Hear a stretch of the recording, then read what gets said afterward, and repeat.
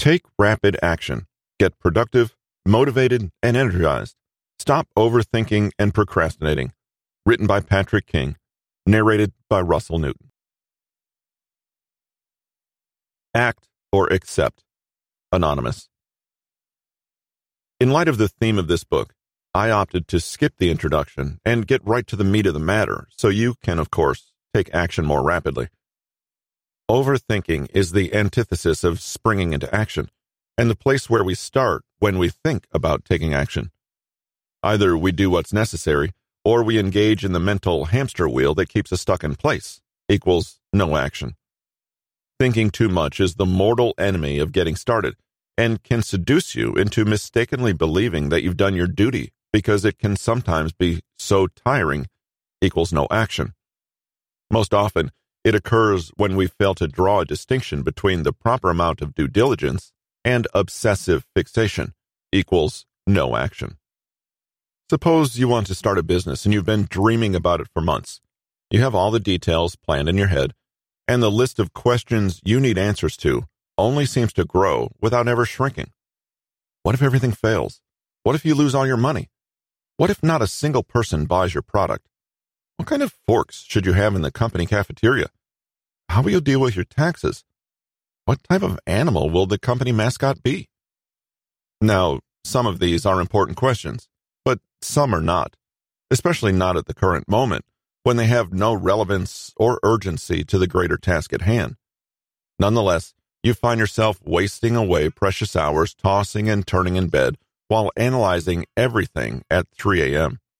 Your mind is going a mile a minute because you're playing out all the possible scenarios in your head. You can't seem to shut off your brain, even when you're physically exhausted, and yet you're 0 steps closer to turning your thoughts into a reality. You tell yourself to stop thinking about it and get into motion, but you simply can't stop thinking about the what-ifs. You're tired, you lose sleep, and you're confused by distracting thoughts. Some fixated on failure and problems as a reflection of your insecurities, and some that don't matter at all, but are disguised as important. Instead of taking action, you feel paralyzed by your planning. Things have to go well, and you can't risk any type of failure, so you keep forecasting and trying to predict the future. There are just too many thoughts swirling around your head, and since you feel so overwhelmed, it's like you've lost even before you've started, and your business has never begun. To a certain extent, overthinking about problems in particular is important because it helps you navigate everyday life.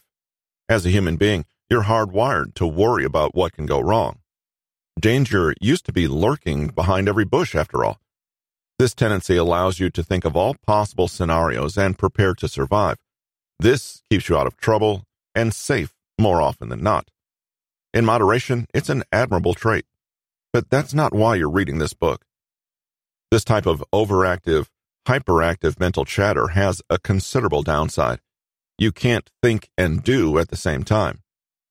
Perhaps for the brain, a lack of action is truly the safest way to live, but it ignores that doing is the only thing we're measured by in this world. Your overactive mind will hold you back from everything, from the easiest tasks to calculated risks. At the basic level, overthinking can make you tired, scared, and stuck in life. In more extreme cases, overthinking can cause anxiety and shut you out completely from your goals, desires, and beliefs. As you'll read here, our brains are quite adept at sabotaging our best intentions. Is it just as easy to quiet your mind as stepping into a soundproof room? Well, no, that's a tough habit to crack, but at the very least, there are ways to redirect that extra energy you use to run in place and avoid taking a single step forward. These methods start with zeroing in on what you spend your overthinking quota on and how to cut it shorter. Follow the ostrich's lead. According to a popular myth, ostriches instinctively bury their heads in the sand when they sense trouble because it makes them feel safer. It is supposedly a defense mechanism akin to the saying, "out of sight, out of mind." In reality, these beautiful birds don't really live that way.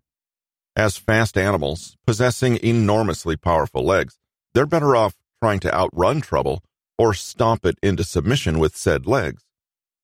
In the finance world, The ostrich theory refers to how investors will simply avoid looking at stocks and related information if they know there's a chance that their numbers are down. It refers to the human tendency to avoid confirming danger in order to feel safe and not affirm the worst. It appears that psychologically, a sense of ignorance is preferable to a tangible negative. It may not make logical sense, but it sure feels good to our sense of comfort.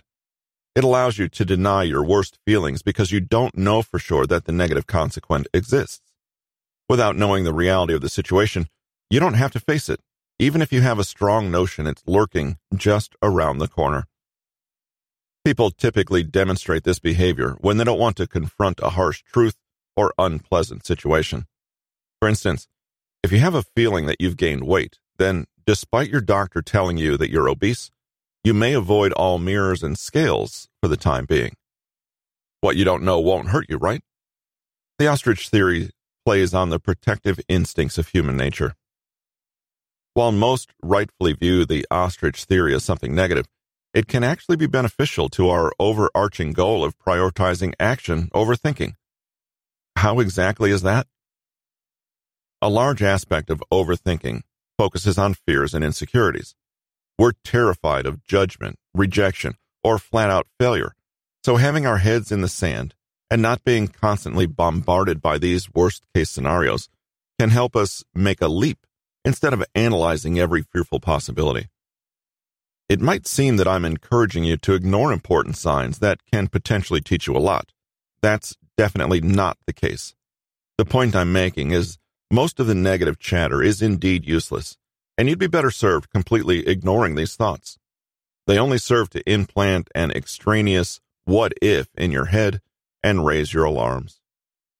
When you overthink, you have the tendency to treat everything as urgent and important. In fact, sometimes that's what we subconsciously want to do in order to avoid action. However, it's far from reality.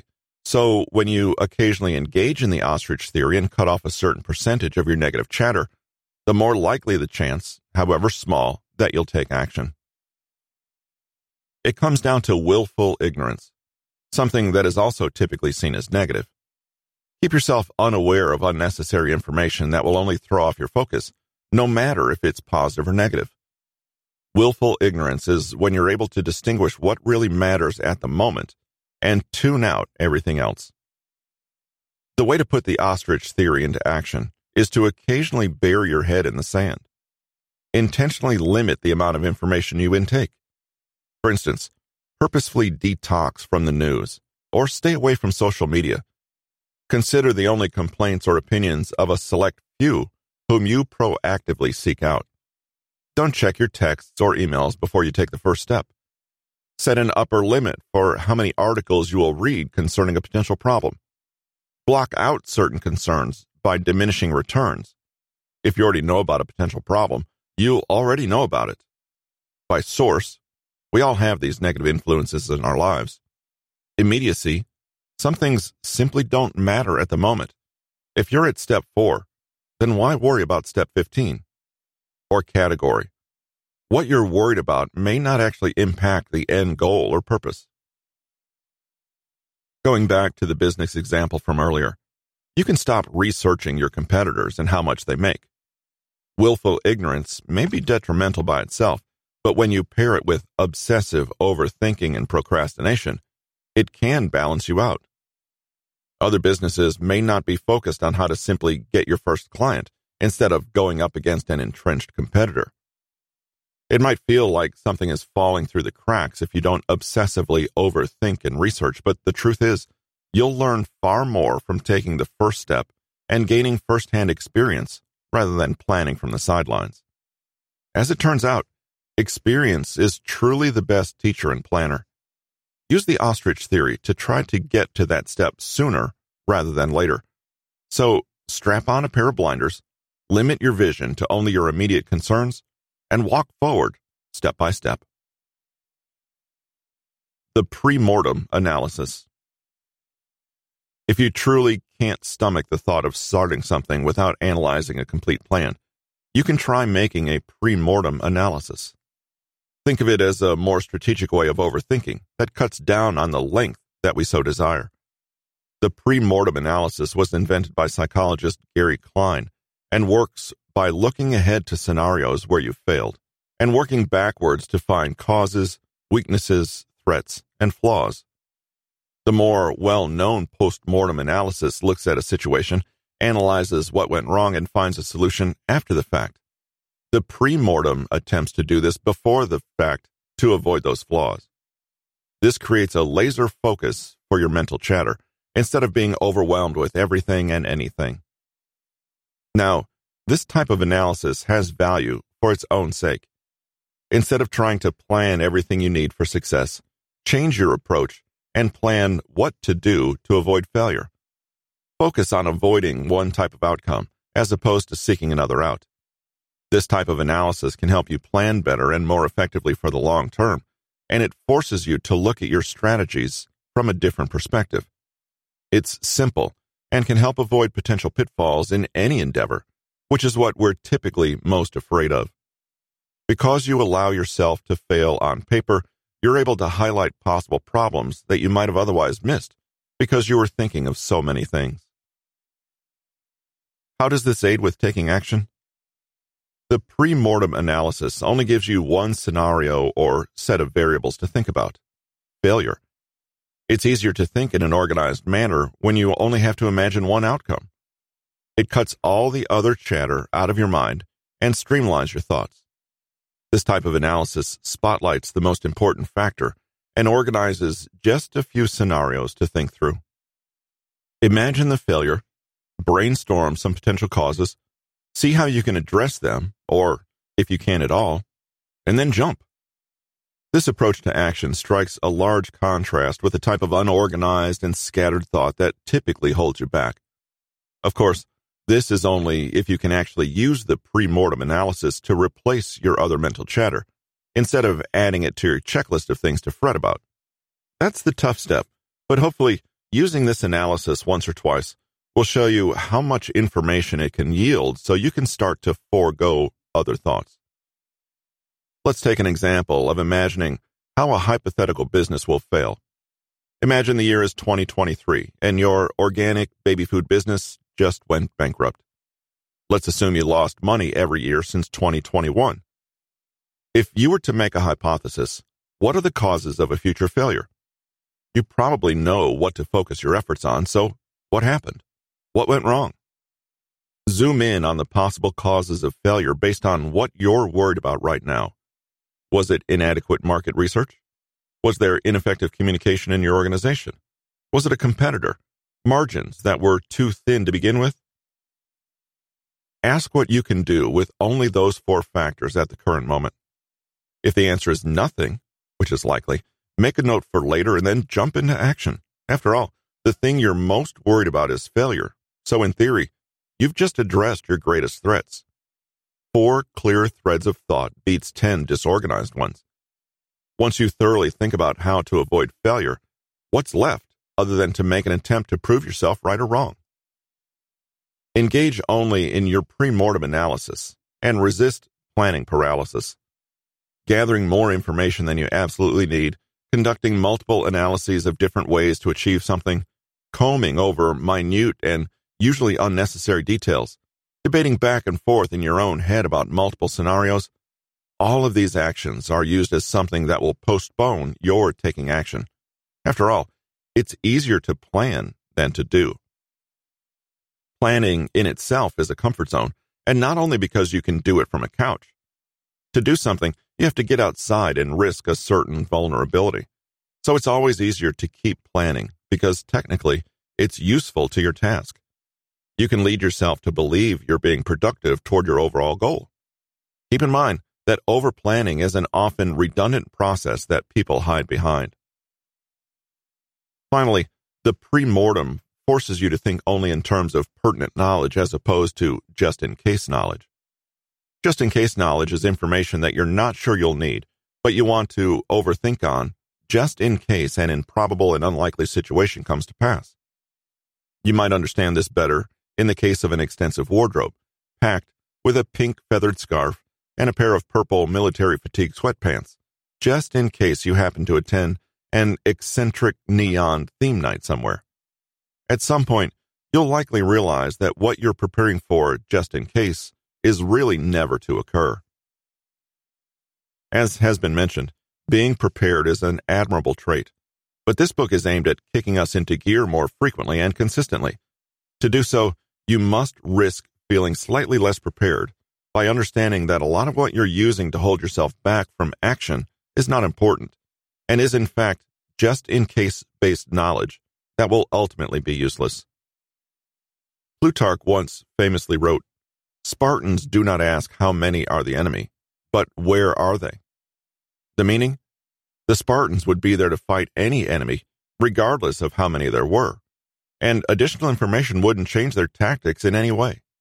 The number was not important, so they only gathered the minimum information they needed and went forth with action. The don't do list. Sometimes when we're overthinking, it's because we can't choose what to first turn our attention to. Too many things have the potential to command our focus, and sometimes we can't differentiate between what we should avoid and what actually deserves our attention. We also may feel that everything is urgent and important. Thus, the focus of this section is to make crystal clear what you should be avoiding. It's similar to the ostrich theory and willful ignorance in that you need to be intentional about what you feel like you're letting go of. In reality, you aren't letting go. You're streamlining. Now, everyone knows the value of the to-do list. No doubt, you've stumbled across tips elsewhere about using a to-do list to increase productivity and your ability to take action. My point is that everyone inherently kind of knows what they should be doing and when they need to do it by. The act of writing it down just helps remind them and keep them accountable. This makes them more likely to do what they know they should be doing, more than if they didn't have such a list. But not everyone knows what they shouldn't be doing. Each day, we're faced with trying to figure out what will create the biggest impact for us, and sometimes we spend time we don't have trying to make this choice. Again, we all know the obvious evils to avoid when trying to upgrade productivity: social media, goofing around on the internet, watching The Bachelorette while trying to work, or learning to play the flute while reading. It can be difficult to distinguish between real tasks and useless tasks, and it will require some hard thought on your part. If you're lucky, you may find that you put almost everything onto your don't-do list, leaving an obvious path for you to take action. You need to fill your don't-do list with tasks that will sneakily steal your time and undermine your goals. These are tasks that, 1, are insignificant, 2, are a poor use of your time, 3, don't help your bottom line or end purpose, and 4, have a serious case of diminishing returns the more you work on them. If you continuously waste your time on these tasks, your real priorities will fall by the wayside. I've identified 3 general types of tasks to put on your don't-do list. First, tasks that are priorities, but you can't do anything about them at present because of external circumstances. These are tasks that are important in one or many ways, but are waiting for feedback from others or for underlying tasks to be completed first. Put these on your don't-do list because there's literally nothing you can do about them. Don't spend your mental energy thinking about them. They'll still be there when you hear back from those other people. Just note that you're waiting to hear back from someone else and the date on which you need to follow up if you haven't heard back. Then, push these out of your mind because they're on someone else's to-do list, not yours. The ball is in someone else's court, for better or worse. Second are tasks that don't add value as far as your main goals and projects are concerned. There are many small items that don't add to your bottom line, and often these are trivial things, busy work. Do they really require your time? For that matter, are they worth your time? These tasks are just a wasted motion for the sake of motion and don't really matter in the big picture. This is where we come to differentiating between aimless motion and actual, intentional action. They're easily disguised as each other, right down to the fact that they both feel good to engage in. However, one delivers an outcome that you want, action, and the other is something that doesn't accomplish anything in the end, motion. You can spend a lot of time investigating gyms and researching workout routines, but if you never step foot inside of one, that's a whole lot of wasted motion running on a hamster wheel. So you should spend your time on bigger tasks that speak to your overall goals and not myopic, trivial tasks. Often, these are useless tasks disguised as important ones, such as selecting the paint color for the bike shed in the parking lot of the nuclear power plant you're building. Third, include tasks that are current and ongoing, but will not benefit from additional work or attention paid to them. These tasks suffer from diminishing returns. These projects are just a waste of energy because, while they can still stand to improve, and is there anything that can't? The amount of likely improvement will either not make a difference in the overall outcome or success, or will take a disproportionate amount of time and effort without making a significant dent. For all intents and purposes, these tasks should be considered done. Don't waste your time on them, and don't fall into the trap of considering them a priority. Once you finish everything on your plate, you can then evaluate how much time you want to devote to polishing something. If the task is at 90% of the quality you need it to be, it's time to look around at what else needs your attention to bring it from 0 to 90%. In other words, it's far more helpful to have 3 tasks completed at 80% quality versus 1 task at 100% quality. When you consciously avoid the items on your don't-do list, you keep yourself focused and streamlined. A don't-do list enables you to know exactly where your path should lead and what action to take on first. When you're at a fork in the road and each fork looks equally appealing, you're going to be stuck in analysis paralysis, a perpetual debate between options that leaves you motionless in reality. Eliminate some of those forks right off the bat. Accept the uncertainty of action. Part of the reason we overthink is because we want to be thorough. If we're not thorough, we feel that we'll overlook something to disastrous results. We keep imagining that we'd be more prepared to minimize our chances of disastrous failure. We want complete certainty before we expose ourselves to risk, and thus, we never get off our couch. But there's no possible way for us to control everything in our world. Trying to do so is usually a surefire recipe for chaos, inefficiency, and massive disappointment.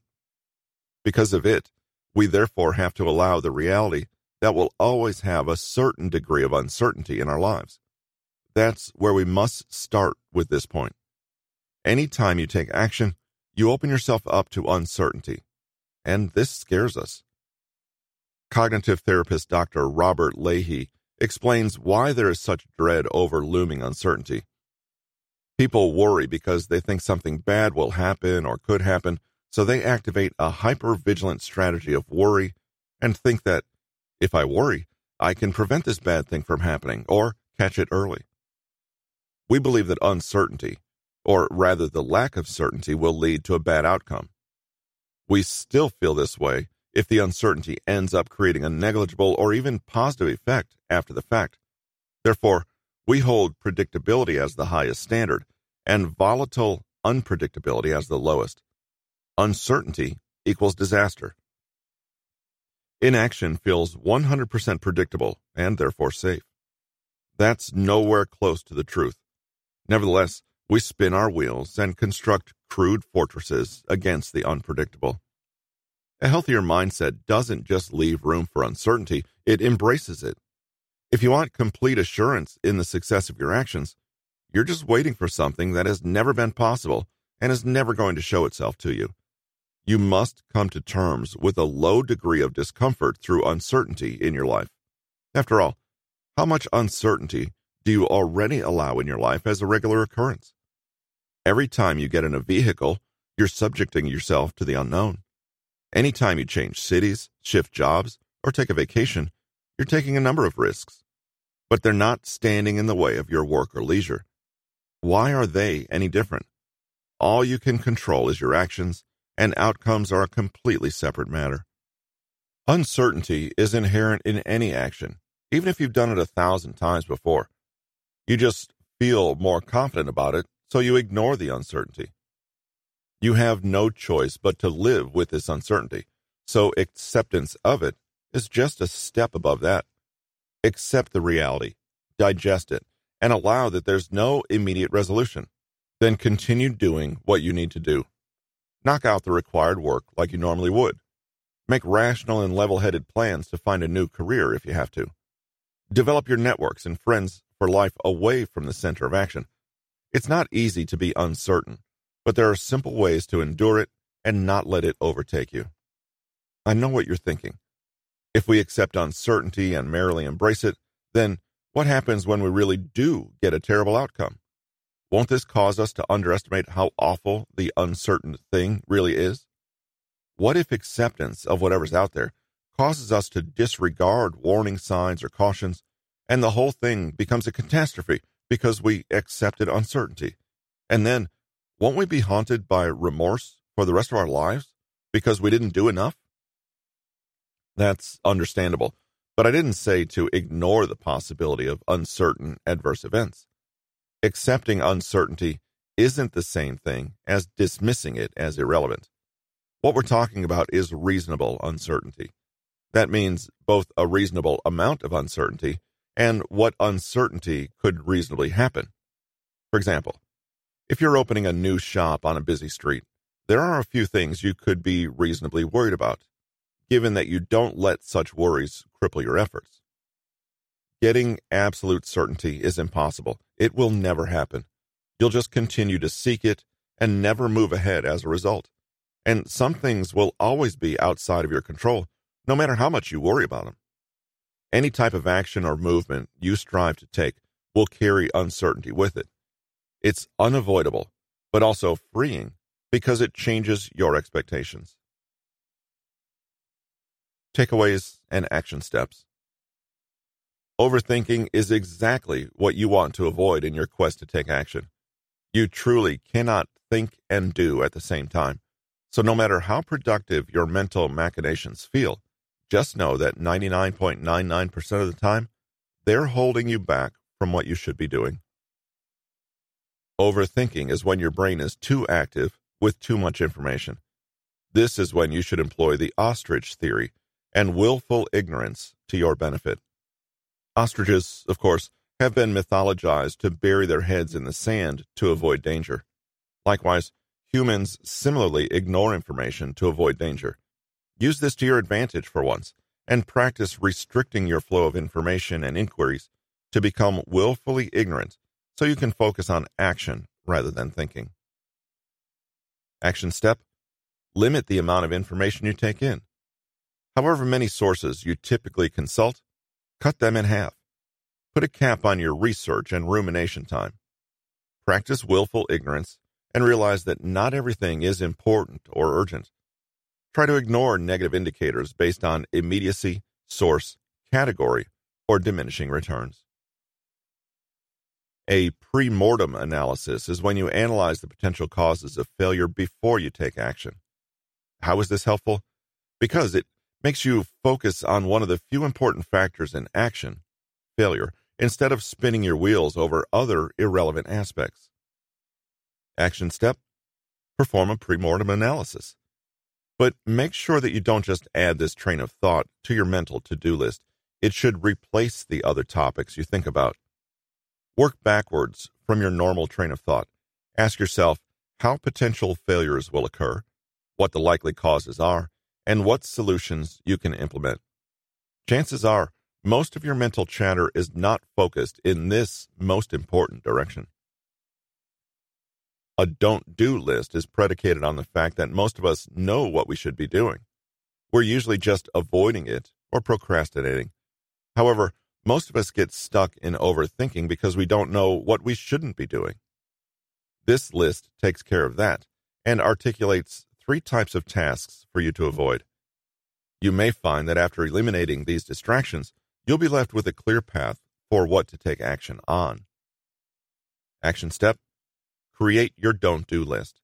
Make it as long and detailed as possible with the tasks that have diminishing returns, are waiting on other people, and don't add value to your goals. Have the intention of knowing exactly what to focus on after you're done.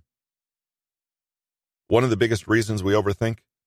Uncertainty in the outcome, which is related to insecurity and fear.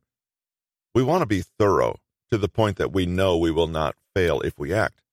Unfortunately, that's impossible. And if you attempt it, you're just going to stay on the sidelines, searching for something that doesn't exist. Uncertainty, to most of us, is nearly synonymous with negativity, but that's not the reality.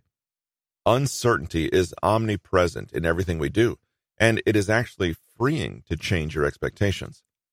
Once you accept uncertainty, you'll be willing to risk a little more and take to action a bit quicker. Action step: think about the ways you already accept uncertainty in your life. In fact, compose a short list and rate the relative probabilities and levels of danger. You could be hit with a car every time you cross the road. Eventually, when you accept that fact, it just fades into background static. Remember this when you're faced with something potentially nerve-wracking or fearful. The best way to predict the future is to create it. Unknown. One of the many problems with a lifetime of not taking action is that your first instinct will be to freeze. You may feel that it's safer to maintain the status quo instead of making a move, or you may just feel uncomfortable acting without analyzing things to death. Whatever the case, you found yourself unconsciously erring on the side of inaction. You may have heard of what's known as the fight or flight response. This is when we interpret a stimulus in the world to be dangerous, which ratchets up our adrenaline and alertness and readies our bodies to either flee at full speed or engage in a fight to the death. What's less frequently mentioned is that this response actually has a third component: freezing. For most, this is when the adrenaline rush is so extreme that we are essentially left frozen in shock. For those who have made a habit of avoiding action, this is our default response no matter what happens. It's easier said than done to break these patterns, but this chapter contains a few ways to err on the side of action and get moving more frequently and consistently. Getting a little uncomfortable. The action you want rarely happens when you're in your comfort zone. In fact, that's probably true with anything you want. It's not going to come easy, and you will have to endure something uncomfortable, new, and difficult to achieve it. If you're too comfortable with your current job, you won't feel the need to push your boundaries to seek a promotion or pay raise. You won't learn new skills or strive for something better. You figure that good enough is good enough, and so inaction will be your way of living. We call this sort of sloth comfortable inaction. Things may not be ideal, but you're comfortable enough, or not uncomfortable enough, and thus no action will be taken. You can think of it as your tolerance for discomfort being higher than average. It's knowing that you're slowly gaining weight, but not changing your eating habits because you can still squeeze into your favorite pair of jeans. Or, for instance, it's understanding that your business's monthly revenues have been decreasing by 5% for 5 months, but not changing your business model because you're still paying your bills without a problem. Comfortable inaction can also rear its head in small, everyday occurrences, like lying in bed, being slightly cold, but not wanting to get out of bed to close your windows. You'd be warmer and more comfortable if you took action, but without it, you feel adequate and like you would be able to fall asleep regardless. Whatever your short-term needs and desires, they are being adequately met, so there's no reason to change your life around. Initially, comfortable inaction may seem completely harmless. After all, you already found ways to live with the problem or to mentally deal, right? You rationalized to yourself that if something urgent happened, you'd be able to spring into action. But who's to say that you wouldn't simply increase your threshold for discomfort and wave off most problems as issues you can just cope with? What makes comfortable inaction so damaging? Because everything compounds and grows over time, and if you're not careful, you will unknowingly end up in a situation that is untenable and far past any boundaries you may have set for yourself. This is best exemplified with a frog trapped in a pot of water that is slowly coming to a boil. If the frog was suddenly thrown in a pot of boiling water, he would jump out. But if he's in the water as it gradually grows hotter, then he doesn't perceive the growing danger and boils to death out of a lack of self-awareness. There may be urgent emergencies down the line, but for the time being, you're more comfortable doing nothing.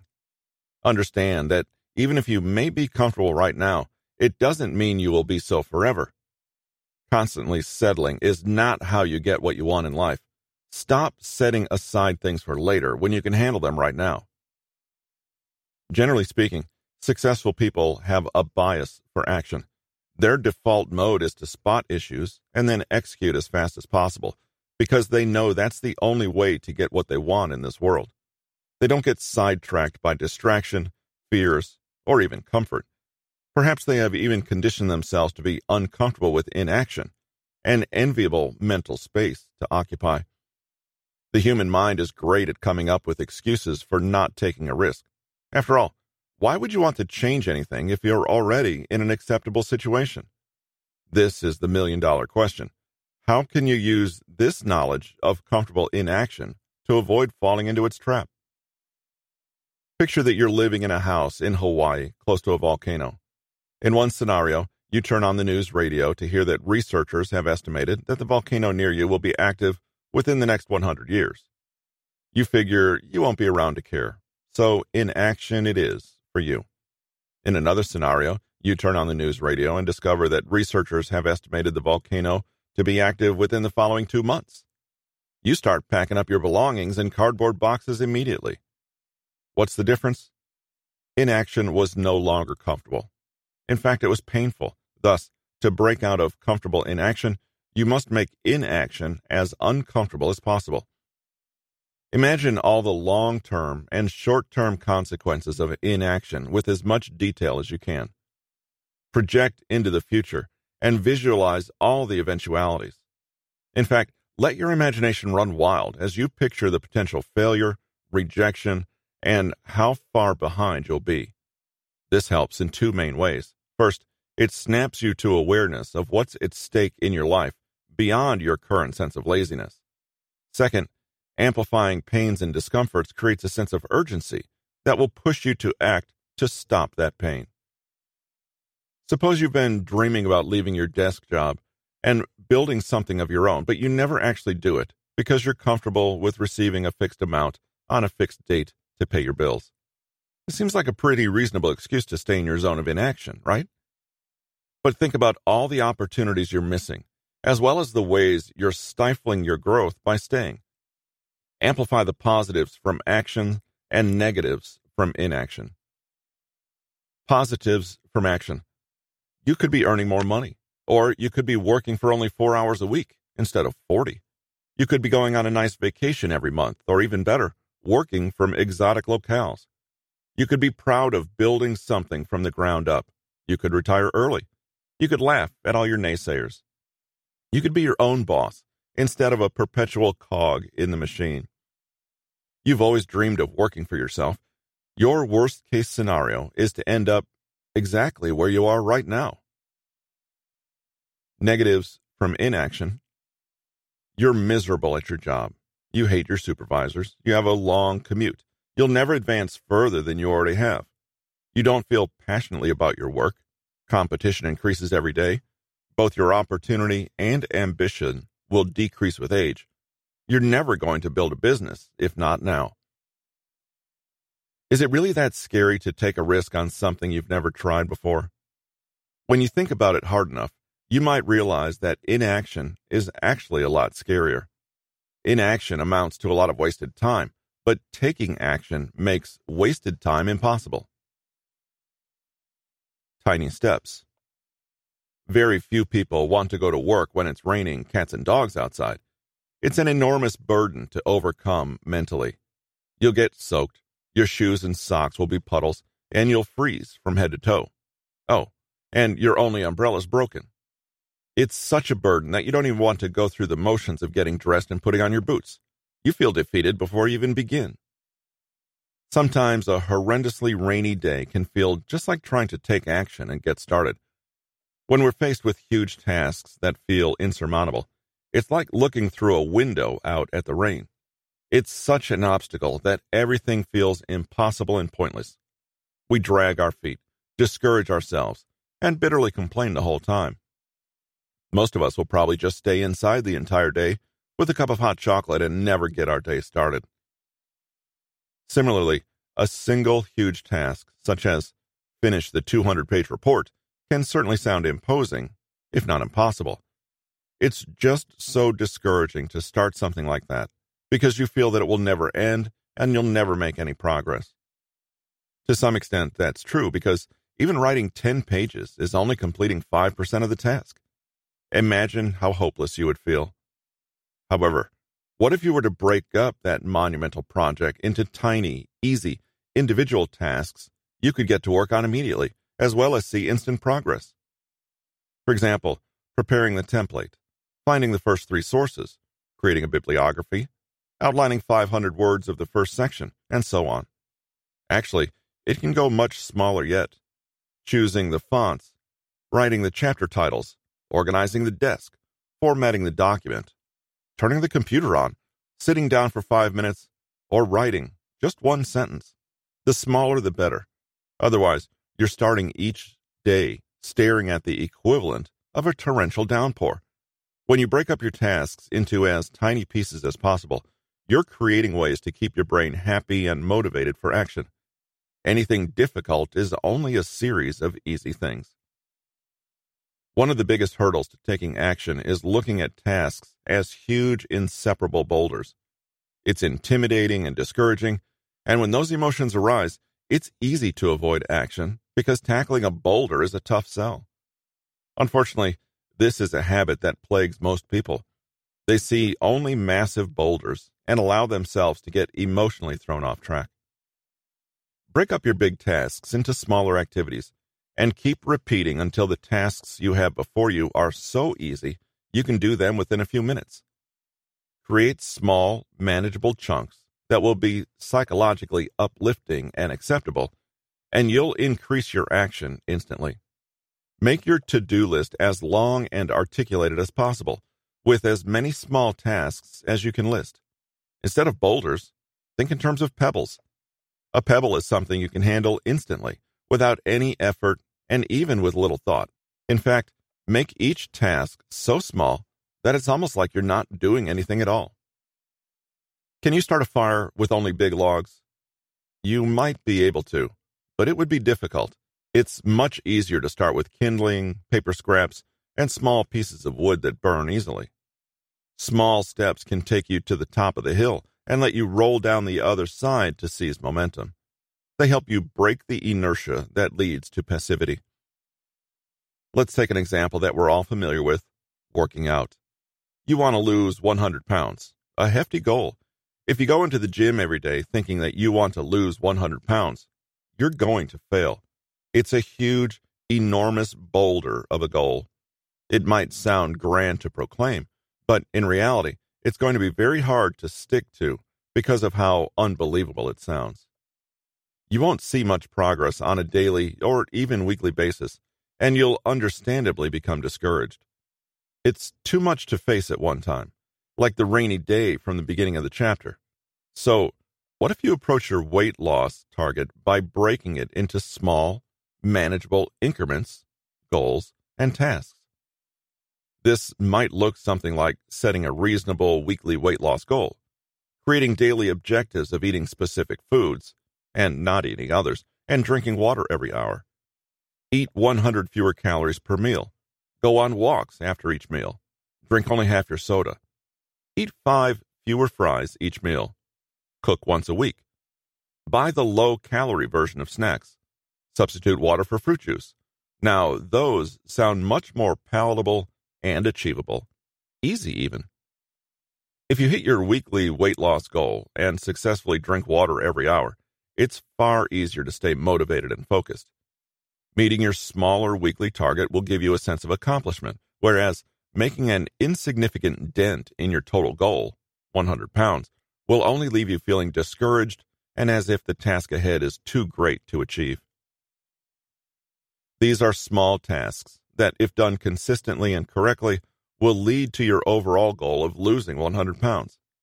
These tiny steps and frequent victories will encourage and motivate you to take action. Depending on your mood, even saying, "I'm going to write 200 words" can feel like a 20-mile march to the sea, In this case, it's not even a tiny step. It's a portion of a step that we struggle with. One way to get the ball rolling, no matter how you feel, is to change your phrasing. I'm going to finish that turns into, I'm going to get started on that. The point of this, just like with tiny steps, is to make your threshold for starting as low as possible. In fact, you want to make it so low that it's nearly indistinguishable from the laziness of not acting at all. The 40-70 rule. Former U.S. Secretary of State Colin Powell has a rule of thumb about coming to a point of action. He says that any time you face a hard choice, you should have no less than 40% and no more than 70% of the information you need to make that decision. In that range, you have enough knowledge to make an informed choice, but not so much intelligence that you lose your resolve and inject hesitation and paralysis into your considerations. If you have less than 40% of the information you need, you're essentially shooting from the hip. You don't know quite enough to move forward and will probably make a lot of mistakes.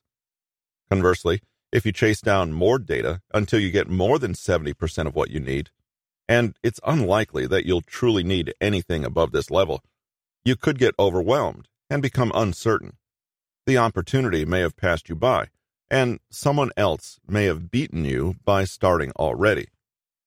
This is the zone of inaction. You want 100% information, and although it's never possible, it's a zone of safety. Safety from uncertainty, insecurity, and all the rest. But in that sweet spot between 40 and 70%, you have enough to go on and can let your intuition guide your decisions. In the context of Colin Powell, this is where effective leaders are made. The people whose instincts point in the right direction are the ones who will lead their organization to success. This is also where you should battle procrastination before it becomes too late. You should feel a certain amount of uncertainty, or even lack of confidence. It's natural, and anything else is an unrealistic expectation. More often than not, what you're searching for will only be gained through beginning.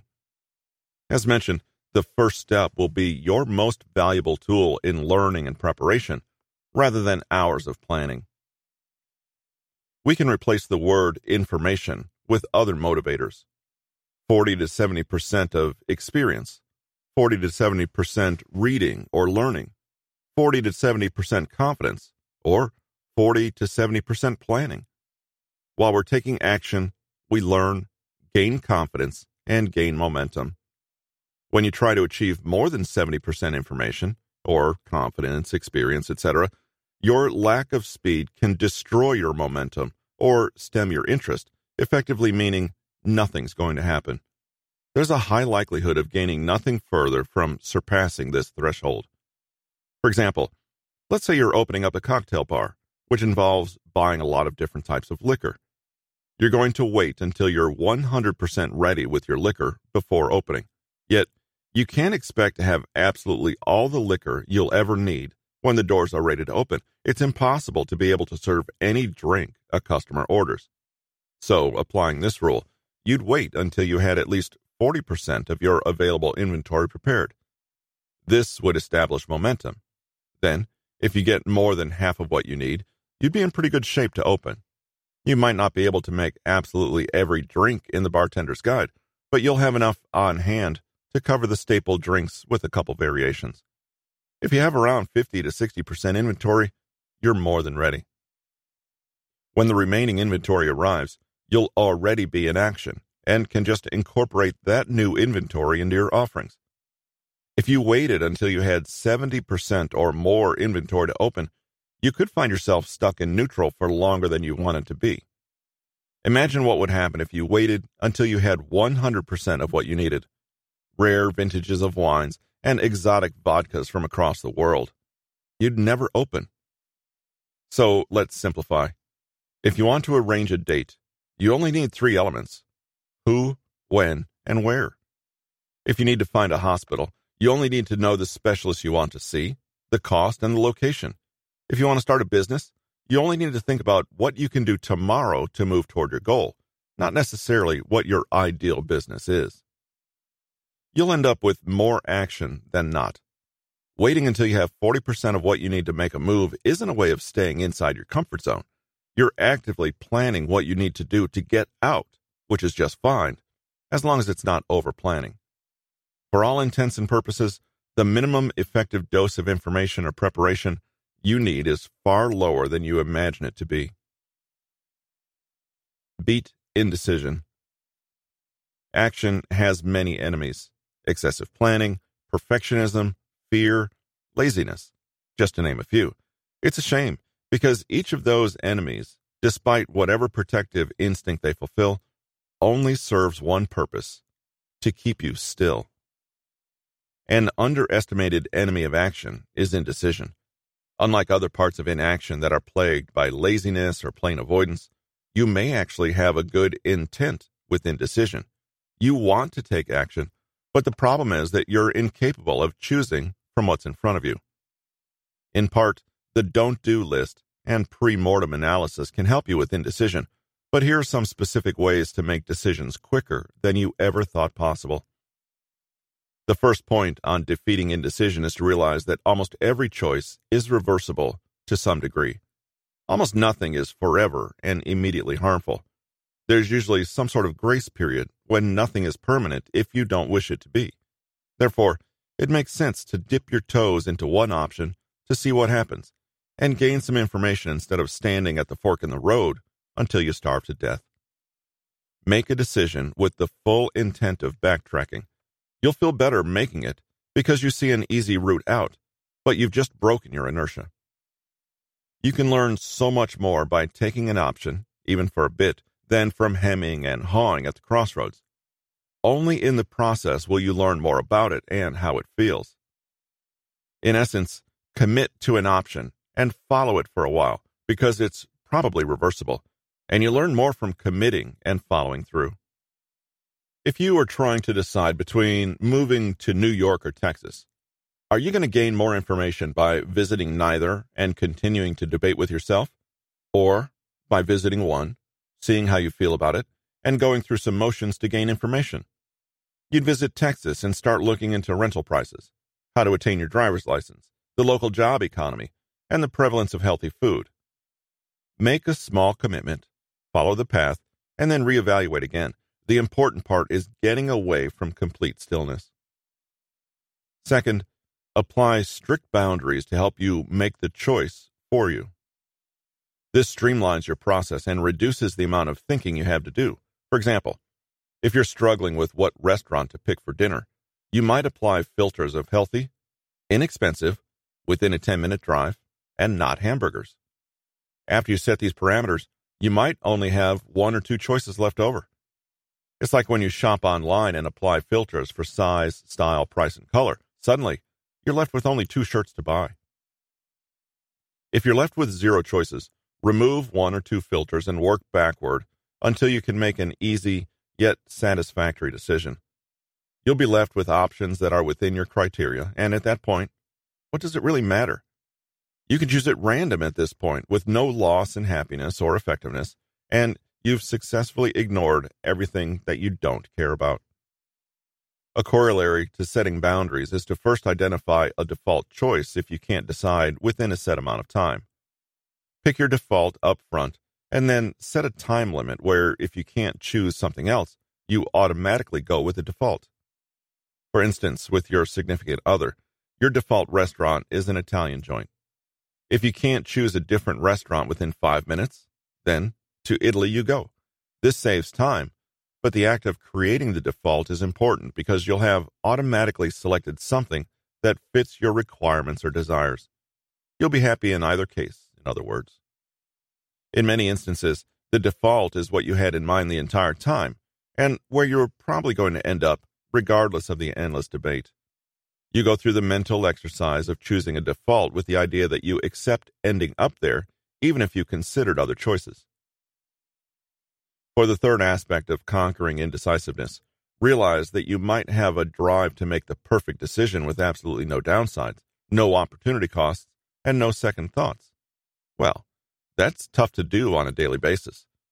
Instead of seeking perfection, seek satisfaction of your needs. That's what really matters for 99% of our decisions. If something checks all your boxes, that's all you need to beat your indecision.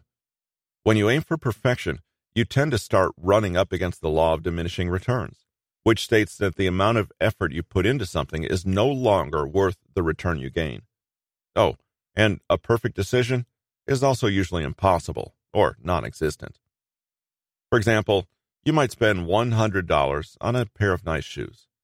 At that price point, they'll be well constructed, sturdy, and fashionable.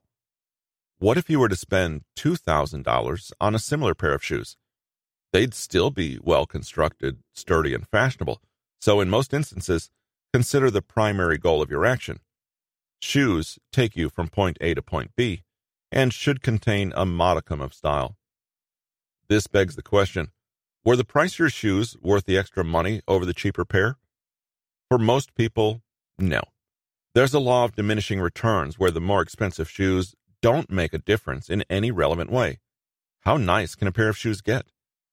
Unless the more expensive shoes are self-cleaning with automatic lacing, you're spending more for essentially the same return. You probably aren't shooting for life-changing restaurants every night of the week. In this case, your compulsion to make a perfect choice is wasted energy. Eating is the goal, not choosing a perfect meal. Unless you're making life-impacting choices that you will feel the repercussions of for years, attempting to make a perfect choice is silly. The difference between the perfect choice and the good enough choice will be negligible, and you might not even feel it or remember it the next day. There won't be consequences that make a difference in the long term, so what's the sense in spending additional time on it? In fact, aim for adequate, or even imperfect and flawed. Suddenly, you'll see that it's far easier to make a decision if you lighten up the standards that you've probably arbitrarily placed on yourself. A famous comedian has clever input on this matter. My rule is that if you have someone or something that gets 70% approval, you just do it, because here's what happens. The fact that other options go away immediately brings your choice to 80 because the pain of deciding is over. This is surprisingly similar to what former Secretary of State Colin Powell has to say on the matter. Fourth, to make better and quicker decisions, engage in intentionally judgmental thinking. This is the type of thinking you've probably tried to repress, but it will be very beneficial for your decision-making. Think in black and white terms, and reduce your decisions down to 1 to 3 main points. Overgeneralize, and don't look at the subtleties of your options. Willfully ignore the gray area, and don't rationalize or justify statements by saying, but, or, that's not always true. Focus on what really moves the needle for you and ignore things that, while they matter, aren't the most important. Sometimes consuming less information will help this process because you're focused on a smaller set of factors. Let's go back to the example of choosing a restaurant for dinner. How can you think more in black and white terms about something like this? Simply reduce your restaurant choices down to what you might categorize as a first impression. Restaurant A is a place for burgers, despite the fact that there are 5 menu items that are not burgers. It doesn't matter. In black and white terms, it's a burger place. Restaurant B is expensive, despite the fact that it has 5 cheaper items. It doesn't matter. In black and white terms, it's expensive. Restaurant C is far away, even though if you hit good traffic, it's not too far. It doesn't matter. In black and white terms, it is far.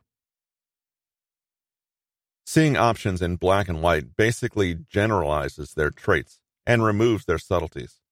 Remember, if we're talking about destroying indecision, this is one of the best things you can do. If you have a hazy stereotype of your 2 options and the stakes are relatively low, then that's all the information you need. A final method to be intentionally judgmental is to sum up your options in one short sentence only. No commas or addendums allowed. You aren't allowed to elaborate on anything. When you try this, you'll notice you can only end up with broad strokes, such as, it's a burger place that's 10 minutes away, versus, well, they serve burgers, but they also have lasagna and tacos. It's 10 minutes away, but I think we can get there faster. Which one is going to be easier for you to ignore or accept? Remember, the idea is faster action and not necessarily trying to optimize every decision that you come across. Making quick decisions is certainly a major pillar in erring on the side of action. Consider that indecision is another name for overthinking, and remember, we can't think and do at the same time. For the purposes of this book, motion is always preferred to analysis, beyond a certain extent. Limit consumption for more production. It happens all the time. You're sitting down, trying to get in some reading, and by the time you look up, hours have passed. Losing track of time in this pursuit is great if you're being productive, but reading is only productive when it adds actual value to our lives. More often than not, it doesn't. Consuming information is almost always seen as a net positive. It's what we believe underlies being educated and intelligent, and reading, in particular, is seen as superior to more passive forms of media consumption. The point is that it's easy to feel like we're being productive by reading, when all we're actually doing is wasting time in a slightly more intellectual way than binge-watching Game of Thrones. When we justify our information consumption in this way, what we're really doing is justifying our procrastination. We use information as a procrastination tool. Reclaim your lost time and get started by going on an information diet. Information diets aren't about being less educated or cutting out leisure reading. They're simply about considering our end goals, and if we are unconsciously doing something detrimental to those goals. Too often, and too easily, we get sucked into information, and when we consume, we cannot produce. But how do we decide what information is worth consuming and what's worth leaving on the shelf? How do we even know what information is sucking up our time? Begin by taking an honest look at how you spend your time. You can do this in the following steps. 1. Survey your information consumption. 2. Remove at least 50% of the least valuable content you consume and cut the noise from your information diet. 3. View descriptions of information pieces as pitches for your time and attention. 4. Say no more often. 5. Consider cutting entire information forms from your life. 6. Monitor how much of any one information source you're consuming. For 1 week, make a list of every type of media you consume, from your Facebook feed to War and Peace. It's important to know exactly where your time is going so you can make cuts. You might be surprised to find you're scrolling through social media feeds for hours per day, or you may discover that you spend far too many hours inhaling the latest bestseller. It doesn't matter what you're consuming when you begin this process. What matters is that you identify where your time is going so that you can redirect it toward activities that need to get done. After you make your list, you'll see a lot of different mediums: social media, books, magazines, television, podcasts, and similar items will probably populate your list. Some are genuinely valuable. They help you be more creative, bring you joy, and make you and your life better. They assist you in your work, or they're flat-out required research to keep you progressing and growing. This doesn't all have to be edifying. Genuinely enjoying a TV show or other product can be a good enough reason to keep it in your life. But right off the bat, you can also see that some of these are useless and keep you stuck in inaction. You'll find a lot of items that you didn't actively choose to watch or read. They were just there, in front of you, and you consumed them on autopilot. Autopilot, as unconscious consumption, is the real enemy here. You can tell something should be cut out of your life when it has no current or practical utility. Only information we can immediately apply to our current situation is important. This is what happens when we fall into the Wikipedia rabbit hole, for instance. Suddenly, we end up learning about 17th century woodworking when we're only trying to become knowledgeable about one historical figure. Hypothetical or just-in-case information can also be useful, but most of the time, it shouldn't be your current focus. This is like researching the type of clothing you should buy when you lose 50 pounds. It's a legitimate concern, but not at the present moment. Plenty of other information you take in will be downright useless. You neither enjoy it nor find facts within it that can be applied to better your life. It was just placed in front of you, and you consumed it without realizing it. These are cereal boxes, advertisements, and vapid entertainment news that are just entertaining enough to suck us in, but are mostly without substance. Once you cut out 50% of the least useful media you consume, you'll have that much more spare time to devote to the things you've been putting off. That's way better than wasting time skimming through posts or blankly watching a show you don't care about. This tactic in itself isn't a cure for procrastination, but it does help when you're at a fork in the road. And if a distraction is less handy, it's one less obstacle to working. It helps to view television, books, articles, and podcasts as pitches for your time and attention. Both are finite. Everything we consume also consumes our time and energy. In addition, we can't produce at the same time as we're consuming. It's impossible to do both at once. At this point, it should be obvious that being entertained or educated doesn't come free of cost, even when no money is being charged. Even when items are free, they're not without cost to your work and productivity. Given all of this, it makes sense to be discriminating about what we spend our time consuming and to be especially careful before we let something new catch our eye. Before watching or reading anything, even something you know you'll like, read or listen to a short description and consider whether the object is worth your time. You can even do this with works you already know by consciously reminding yourself what you're going to find before loading up a website or sitting down for a film. The important thing here is consciousness.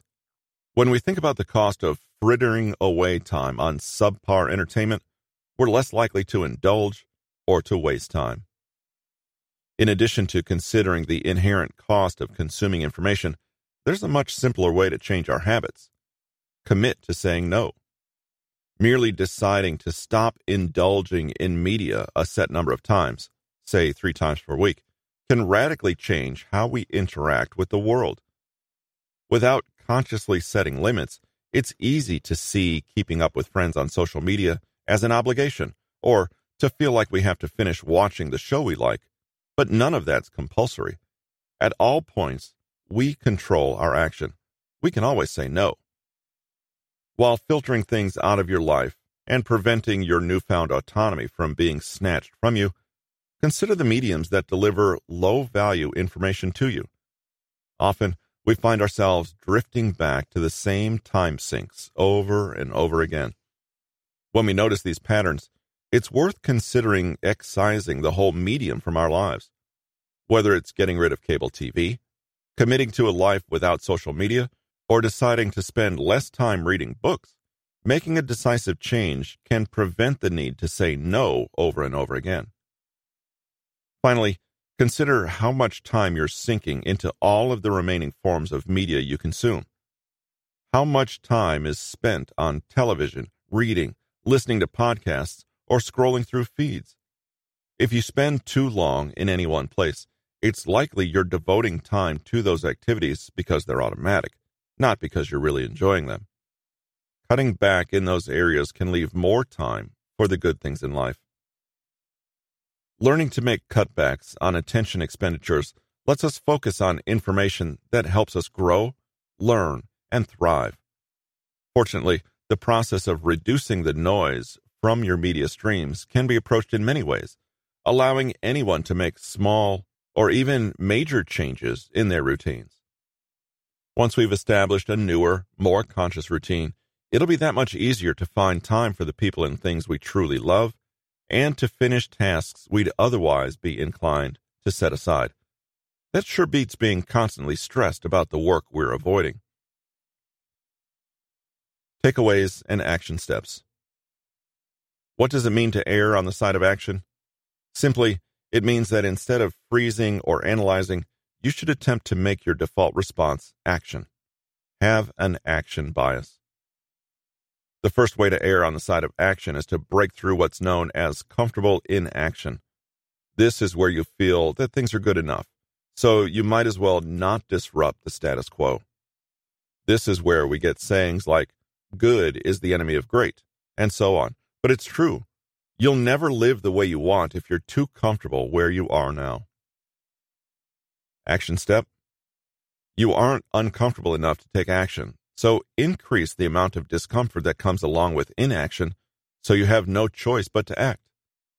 For something you're trying to break past a plateau on, allow your imagination to run wild on the various negative consequences you'll face. Think about the rewards you'll miss. Think about the short and long-term repercussions.